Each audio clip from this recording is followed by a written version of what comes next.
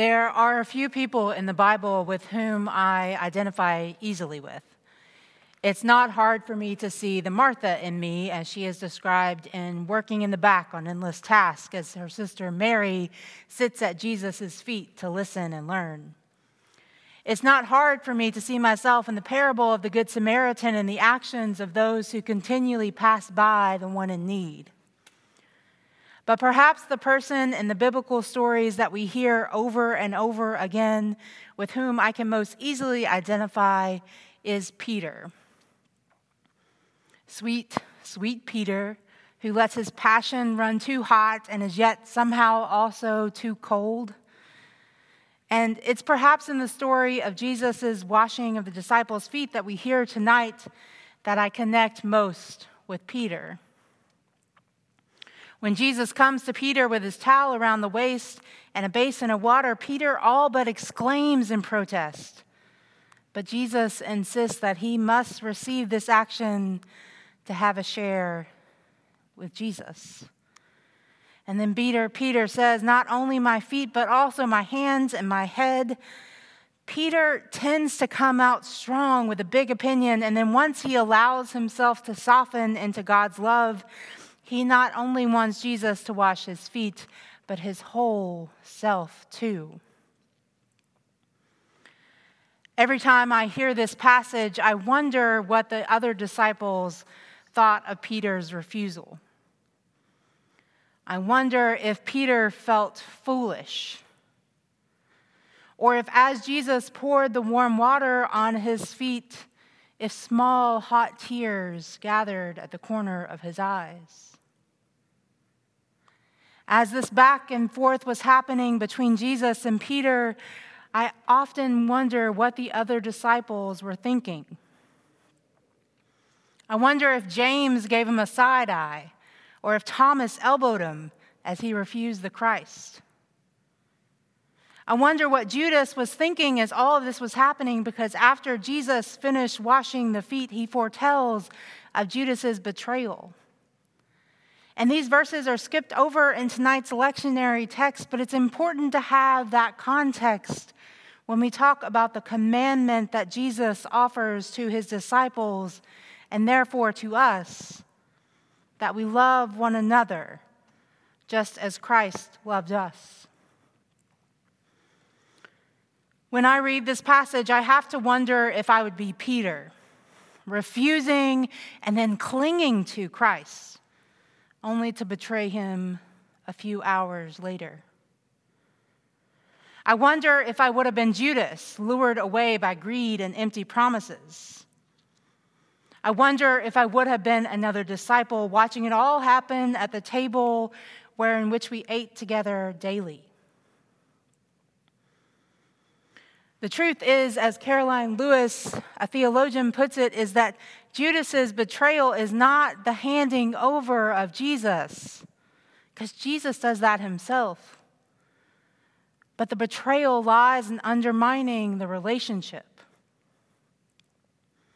When Peter denies Christ shortly after this Last Supper, Peter is not only denying that he knows the Christ, but is also turning his back on all the ways in which Christ loved him. When we hear Christ's commandment to love others as he has loved us, it is not an abstract idea, but it is firmly rooted in the context of loving difficult people in difficult situations. It is loving Judas, knowing what he was about to do. It is loving Peter, who is sometimes just a bit too intense. In the gospel, according to John, the disciples are enigmatic of all Christians. We're meant to see ourselves in their confusion and in their joy, in their actions, and even in their betrayals. Because whether or not we literally betray Christ, it is vital on this night where we would typically be gathering together to wash feet and to receive God's Holy Communion. It's vital on this night that we remember that all of us have some sort of brokenness, and all of us are in need of God's grace.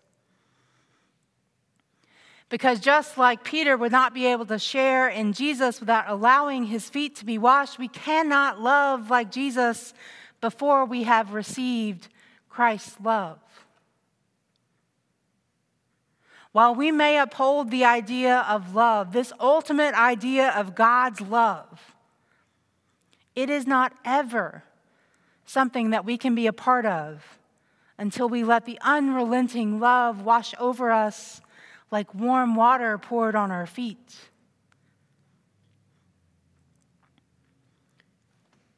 On this Maundy, Thursday, I want to allow ourselves to imagine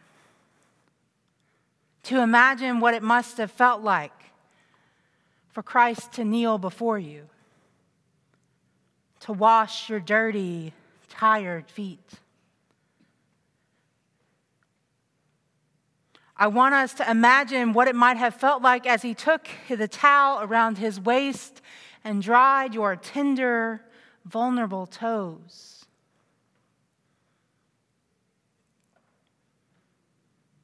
I want us to allow space for the feelings that might arise from such a tactile, visceral experience of embodied love and care.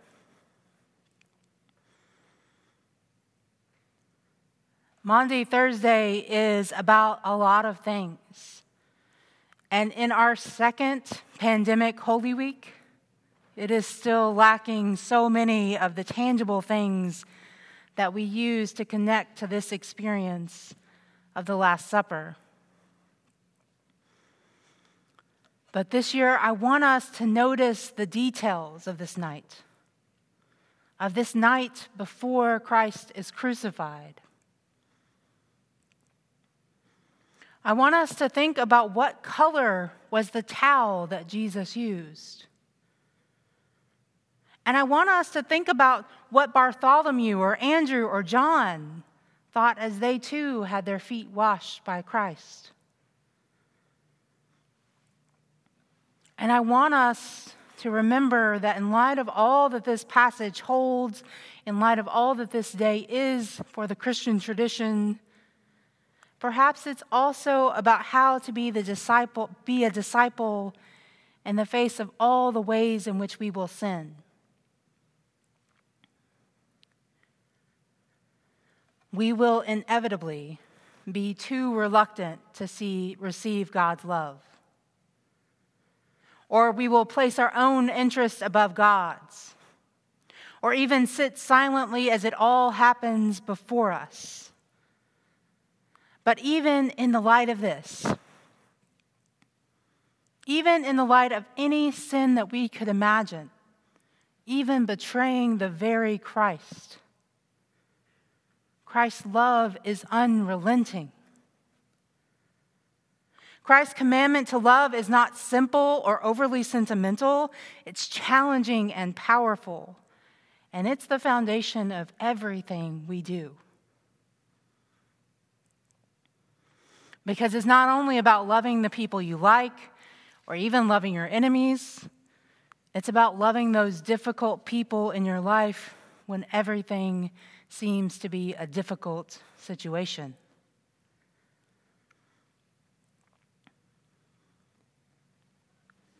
It's about remembering that God does not deal coarsely with our souls. That God does not deal coarsely with our souls, even in the light of our failures or our presumptions or our sins. On this holy night, as we prepare to go to the table, it's about remembering that the table is the place where we find God's redemption. And this is not only found at God's holy table, but perhaps it's available to us at any place where we share this unrelenting love. Perhaps God's redemption is available to us when we let others love us like Christ has loved them. Perhaps it is available to us when we remember the tenderness of God's love and that it can be felt even in our pinky toes. On this holy day, in this holy week, God is inviting us to this sort of love. The sort of love that can't be pushed aside, that cannot have its back turned upon, and one that can be felt in every part of our being. And tonight, it's our job to prayerfully come to the table, wherever we are. To come to the table and to receive God's unrelenting love. Amen.